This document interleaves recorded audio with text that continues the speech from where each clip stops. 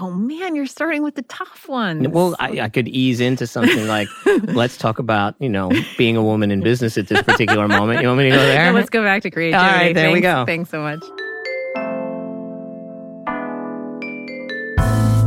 Hi, everybody, and welcome to The Human Element, Kara's podcast on modern marketing. And today I'm especially thrilled. I have Kate Lewis, who is the Chief Content Officer at Hearst Magazines. Kate, thanks for coming. I'm so happy I'm here. I am happier. If this is a competition, please let me win this portion. I'm going to one-up you on happiness. All right. So I say this all the time, but I'm always fascinated by people's stories and getting to spend a little bit of time sort of learning yours by stalking you digitally. Yeah, well done.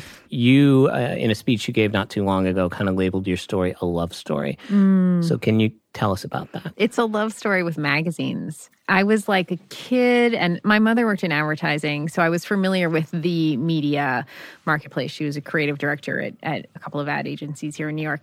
So I was in the world of magazines, like they were part of she made TV commercials, but I knew about them. And so I just became sort of, even like when I was little, it dates me, but there was a magazine called Ranger Rick. I was so hoping you were going to mention those two words. We're going to get to that in a second. Okay, good. And then, I graduated to 17 and Mademoiselle and Cosmo and Glamour. And I cut out all the girls. I made my own magazines. I had binders of women. Just bring that back, that old yarn of all of the things that I was obsessed with in these magazines. So I knew, from the time I think I was 11, I was like, I will have a career in magazines. And then I did. So when I was young, let's call it, I don't know, 7, 8, 9, 10, whatever. Yeah. I used to get Ranger Rick magazine, and it would come, it was a monthly, I think, by my recollection. Yeah. And literally I would devour the thing in the morning, and then I'd wait, 4 more weeks for this thing to come out. Yeah. I would keep them all, and I had a shelf for them, and it was like a whole thing. Yeah. I loved that magazine. Yeah. Basically, it was like a understand the world through nature kind of thing. And I mean, I think that was the mascot of the magazine a raccoon? Yes. Yeah. Yes. Rick was a raccoon. Yeah. Because why wouldn't he be? Yeah. I'm glad we covered Ranger Rick. Yeah. We are hitting the big topics here. This is a Gen X podcast, damn it. So one of the things that you talk about at length, which is obvious for your kind of role, is creativity. Mm-hmm. I'm always fascinated by how people such as yourself define creativity. We live in a time of such incredible media saturation that all these incredible things are being made, and they're all really creative, and they're all really, really different. I think, one thing I'm sort of obsessing about now is the cadence you described of you get a magazine every month, and that there's actually what we want from our media is a certain level of familiarity, right? If you're a thriller reader, you read thrillers. If you are a sitcom watcher, you watch sitcoms. If you're an L reader, you get L. And you want the deliverable to be similar every month. You're not looking at it. You're not an L person because you wanted to do something you didn't expect it to do in a wild way. So to me, creativity is the cutting edge of making something completely brilliant and on brand and artistic and interesting and complicated, and then making something that surprises you, right? It's that weird Venn diagram of those two things. That's a great description. I love that because it sort of has a broad overlap in my mind with brands as a whole, right? Yeah. So brands have to come to you with DNA that you recognize. Of course. But in order to survive, they have to be able to kind of expand upon that more. DNA. Yeah. So that question kind of leads me into this idea, and I'm not a fan of this term, but I don't have a better one, so I apologize, of digital transformation, right? So there has been, we're in decade 3 probably now of digital transformation in publishing.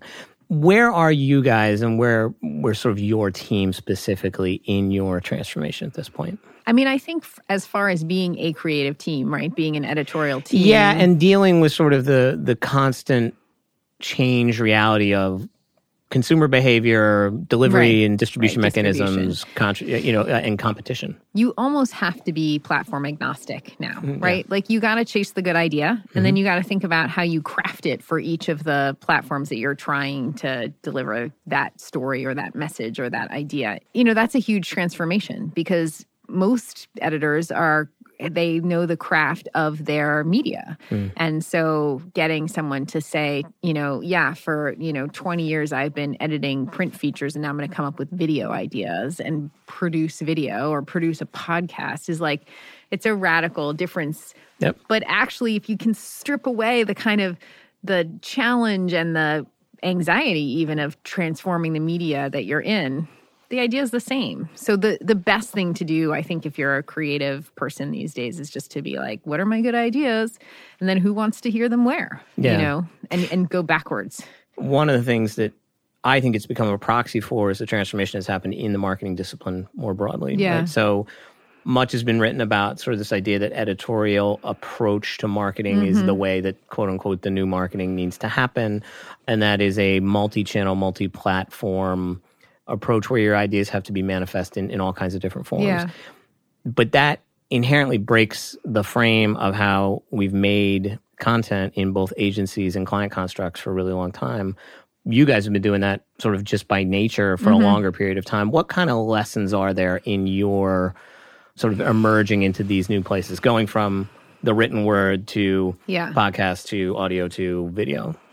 I mean, I think the thing that you have to bear in mind is what does the audience want to hear there, right, or experience there. And if that's your North Star, then you can get so in love with your idea that you forget that you have to deliver it well. Do you know what I mean? Yeah. I think that is the critical piece of it. And I think as we work with clients as well, it's something we think about a lot too, is like, we understand what your message is, but now forget your message. Now ask what messages the audience want to hear here and how do they want to hear it. And now let's weave your message back into that experience. And so that to me feels like a thing that editors have been doing for a long time, with a mixed degrees of success. Like It's not like we mastered it, but that's sort of our discipline. What's interesting, actually, from what you said, is it's also true, given the current digital environment, that editors now have to be marketers. Yeah. Like in the past, we made a magazine and then consumer marketing sold it. That's right. And now we make a piece of content and then we have to go out there into the digisphere. That's not a word. It is now. Yeah, it's an amazing word too. It's I'm really proud of it. Digisphere. Oh, Jesus. Can we delete this from the podcast? Yeah, that's one surefire way to get it in. But yes, I we will protect you and the innocent. But that you're responsible for the championing your work, which has been, it's something we talk a lot about, is that like being an artist is not enough. You have to be a strategist. In a previous era, would that have violated church and state? I don't think the promotion of creative work would have, but it just wasn't required in the same way. Yeah, got it. But there is a commercial acumen to it. Yeah, there is. And not that wasn't true, but before. That part is, it's a new skill, and it's one that there are stereotypes about all kinds of editors, but certainly one is an ink-stained wretch, right? Locked alone in a room, editing away. Like that you cannot be anymore. You just can't. No. You are responsible for really understanding how this piece of content will reach people in a way that you just didn't have to worry about so much before. Screaming, damn the money, I don't care. Yeah, exactly. That was healthy. Those were good times. Get out of here. Let's get out of my office. Let's change gears a little bit. As you look at the big shifts in content development, so the way that we make content and then the way that we distribute it, what are sort of the biggest things happening right this moment for you guys, and what's sort of the newer parts of that? Content is now a short game and a long game, and even more than platform, that to me is the hyper difference between how we make it. So a short game is not even necessarily bite-sized things, but it's like, quicker to create, more reactive, that kind of stuff that we do, in a much faster way and that we do entirely in-house, right? That's one piece. And then long game is like, okay, I'm doing a really investigative, deep thing, or I'm doing a video series, or I'm doing, whatever it is. And that is often pulling talent from all over the place and being more of a operator of a production. And those disciplines and the ability to do those things, that's the real difference I see now. So it's not so much I'm a print editor, I'm a digital editor, I'm a video maker, I'm a photographer. It's more, what's my game? Obviously, in our space, one of the things, there's been a lot of discussion of outsourcing and insourcing and what should sit where and, what should agencies retain as the work that they do and what should be done, sort of the intellectual property that sits in-house. I like your analogy of sort of the short and long term because I think some of that's applicable potentially. Yeah, the short game right now is really intense. And we all live in it, you know, and you can't... We no longer have the luxury of delivering messages that roll out over time exclusively. We still need to do the big swings, but it's a different, and I don't think any of us were quite prepared for that. How do you find the right talent to do that short game work? It's the culture. So most people who are drawn to doing this kind of work in general will go where the wins are. So if you create wins in that space, then the smart, aggressive people will go after them, bless their hearts. You mentioned your mom in your story. Yeah. It sounds like a rather amazing role model, particularly at a different era. Yeah. Right? She was in sort of the creative end of the advertising business, which was no small thing for a woman. Yeah. And to be a creative director was an even bigger thing for a woman. Yeah. What did you witness in her trials and tribulations, for lack of a better colloquialism, that you've taken with you? I think Mom she was an extraordinarily creative person. And so it helped her get over hurdles, I think, because people wanted her brain power on stuff. And she loved the work. Like, she loved it. I was really lucky. I got to go on like commercial sets with her from the time I was really little. And so I got to see, how it was like the 70s and 80s, how this like big budget TV commercials were made. I was like, it was very cool. And so, I think what drew me to this is that I love the work too. And I think that's really critical. As far as tribulations go, the honest truth is that aging for a woman at that time was a death knell. Yeah. And I saw her career shrink and shrink and shrink as she got older. And I mean, I think I'm just generally obsessed with youth culture, but maybe that's partly the backlash of feeling like, well, I really need to stay connected with where the next consumer is if part of my job is to make products for them because it matters. It matters. I worry about it all the time, to be honest. Good. So, you and me both. I'm, now within a year of 50. And so I think all the time about, my irrelevance. Yeah. My planned obsolescence. I think kids help a lot in that regard. I know everybody gives that answer and it's so cliche, but I can't think of a better example. I mean, my daughter in particular. How old is she? She's 15. Oh, I've got a 15-year-old too. Yeah, and she is my sort of sense check on where we are. Yeah. And I quote her constantly. In our particular industries, that question of connectivity to sort of a cultural pulse is super important. Yeah. And there's just no way around it. And the people that age and stay in the business have found ways to do that. One of the things actually that about the like overwhelming nature of content right now and the facility that digital gives us all to access it is that I actually think, and maybe this is self-serving, but that older people have more relevance in the cultural conversation than they've had in a while. So I think if you look like at the TV slate of things that are coming out, there's tons to serve teens and 20s, but there's tons to serve grown-ups too. And even in our roster of magazines, we were just talking today about there is a cluster of magazines that serve women 40 plus that we publish, and like, there are lots of products that need to reach those women. There are lots of stories that those women alone want to hear and will share, and they're active in this digital space. So I think partly, too, it's that, yes, we live in a youth culture, but we live in a much more multi-generational culture than I think my mom was experiencing. Which is good for you and me. For sure. Now I can sleep tonight, so thank you. I gave you that. So we talk a lot about trust, but let's talk about trust as it relates to brands and the media business.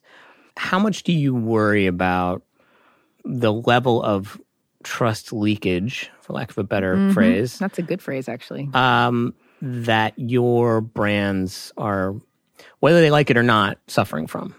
I mean, this is probably not a politic answer, but I don't worry about it at all. But it is my favorite answer. I just don't.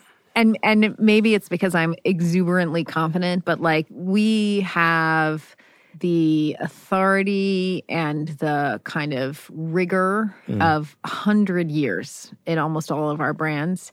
And I have a really strong team, and I feel like it's like the only thing that does not keep me up at night. Like the authority of our brands and our creators, I feel rock solid on. I love that answer. Yeah. How much are you having a conversation about privacy, data security, sort of the issues that, let's be frank, the big digital platforms have not done a fantastic job with? Where is that sort of fitting into the work that you and your teams do on building content? So one of the things that I think consumers want is personalized content. And so we talk a lot about privacy as it relates to that, because I would like to deliver to you exactly what you want from me every day, right? I don't want to deliver you a bunch of stuff that you're like, I don't need that. I'm just interested in these 6 topics or these 6 authors or, whatever it is. We think a lot about, as we talk about the technology around our platform, about what we can discern from you, what we can discern from your habits, what you will tell us, and how we can make the experience better for you. And I think when we get into that space is where we begin to think, how do we make this person feel safe whilst also providing them with something that is a more intimate content consumption experience? That's something we talk a lot about. And I also work on the European brands, and so we've just gone through GDPR there. One thing that really surprised us with that was that everyone was like, yep, cookie me, I want to read your site. So we were quite worried about what that would feel like.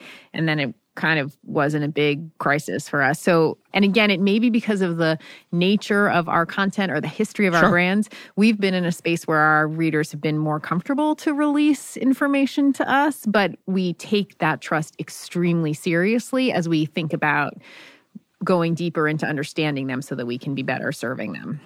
The question I want to sort of follow up on that with is, what's the state of the relationship with the big digital platforms for you guys at the moment? Obviously, they're a vitally important piece of demand and distribution, and it just is what it is. What's sort of the state of friendliness that exists in that relationship? We're pretty friendly. I mean, we play a codependent game. It's the first step to recovery, by the way. We have been pushed to think differently about content distribution by many of the platforms. I would highlight Snap as one of them, where we have a really comfortable and great relationship. We have developed video productions for Facebook. They were among the first companies to trust us to do that. We do that with Twitter now, too. So in all cases, there is an ongoing dialogue about how to make what we do fit their platform and do it in a way that feels right to us. And I think we have thus far navigated that pretty well. Let's talk video, because you just brought it up. Yes. Look, every year is the year of video, and it gets bigger and bigger every year. And then when in my particular case, I feel stupid saying, oh, it's the year of video again this year, and yet it is. So what is your perspective on where are we in the growth pattern? What comes next? Are we literally talking about a sort of almost limitless pathway at the moment there? I would agree with you. It's the year of video, just like last year.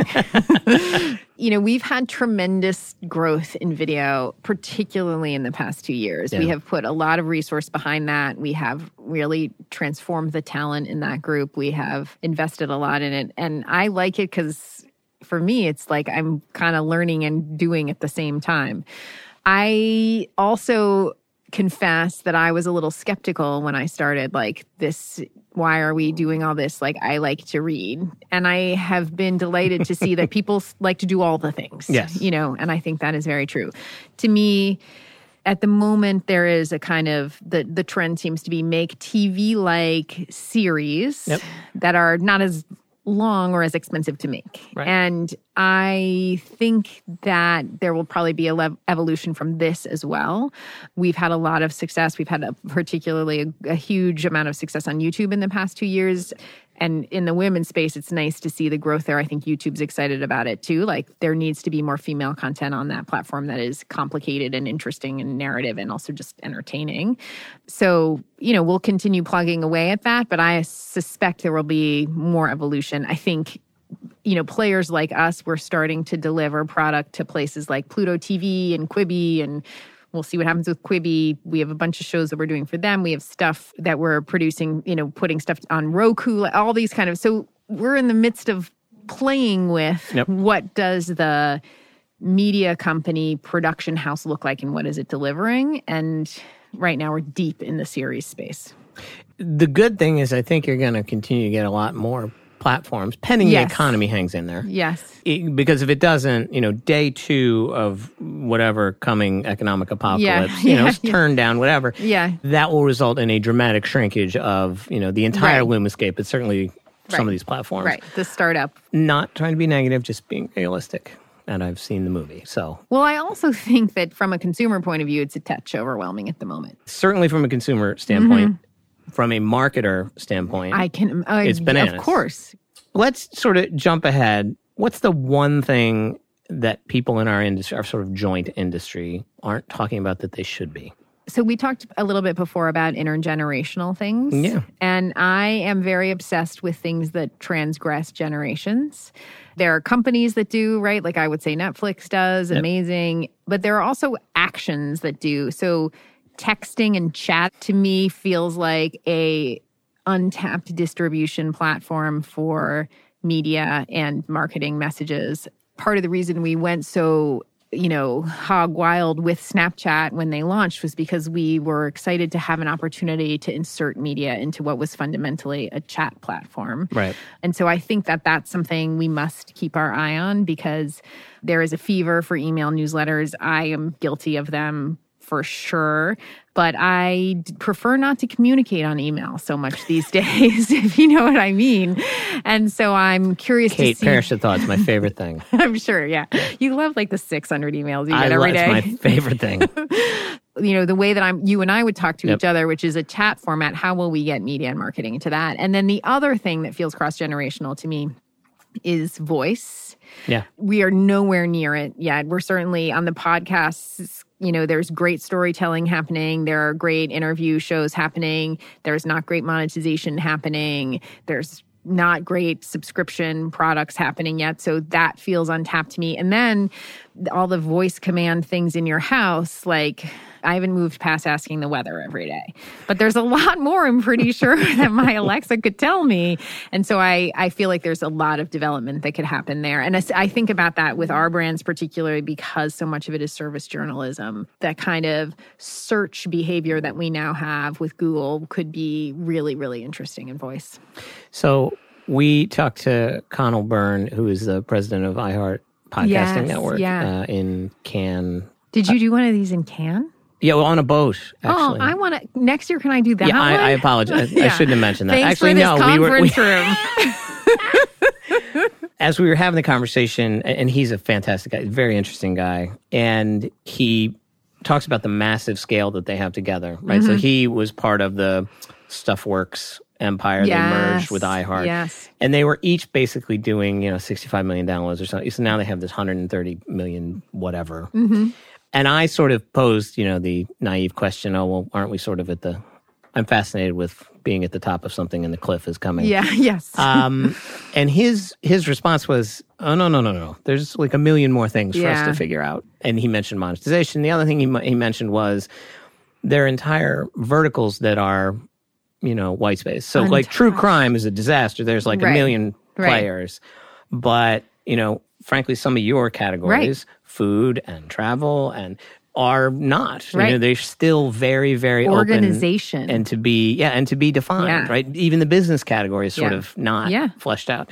So he made me much more, I'm pretty bullish on audio to begin with, but he made me much more bullish that, it's not the Dow 1999, or March 2000 or whatever. Yeah.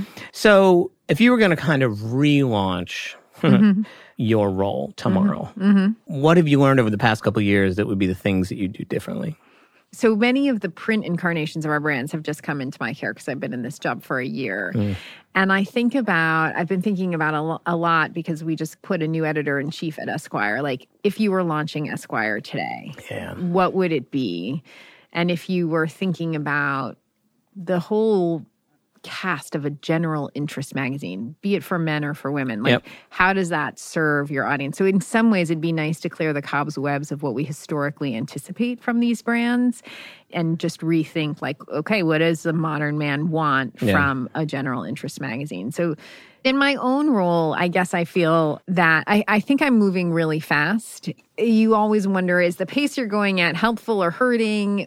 And should it be faster? Should it be slower? Is it, and that feels like a little bit of you cannot lose sight of the fact that the media landscape, everything that I'm saying to you now will probably be irrelevant tomorrow. That's how fast we're moving. And so to have a team that can transform quickly and still love their work, that's the challenge. And you always wonder, are you doing it right? It's a difficult environment for everything. Yeah. But it's especially difficult being a manager and a leader of teams. Yeah. Because the things you kind of relied on for a long time, expectations and sort of a plan and a consistent plan and, people sort of understanding each day when they walk through the front door what is going to confront them. Right.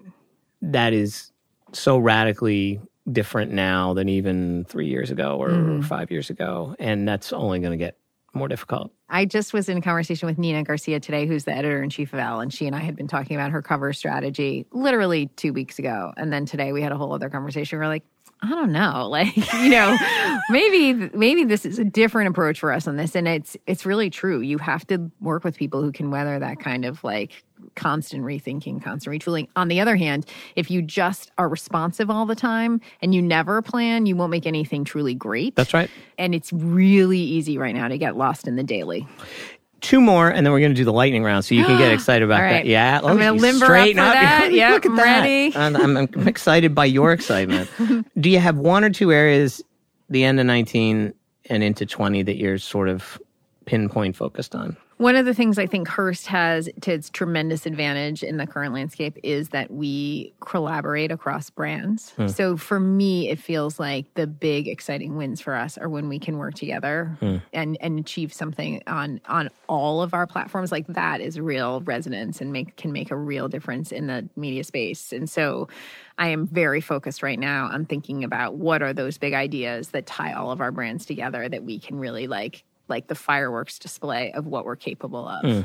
What would be kind of interesting to me is like the he said, she said, Esquire, Cosmo, like joint quiz. You know what I mean? Like how do you, and maybe you guys already do that kind of thing. We but have done some stuff like that, but actually we're talking about this today. Like what if you had a cover on one of our men's brands and our women's brands, and we had this idea, right, which you can now do because everything can move, of like walking from one cover to the other, right? Cool. How do you have, and we've talked about this too in terms of dialogue. Like we had once this thing that was about telling a story in social with all the chorus of voices from all of the brands and their social channels, right? So imagine, for example, if you were talking about makeup, right? That like Mary Claire represents eyes and Elle represents skin and Harper's Bazaar represents lips, and like how would you, so I love that idea of like the weave between all of these different voices in a singular location. Last question before the lightning round. Why do you love this business?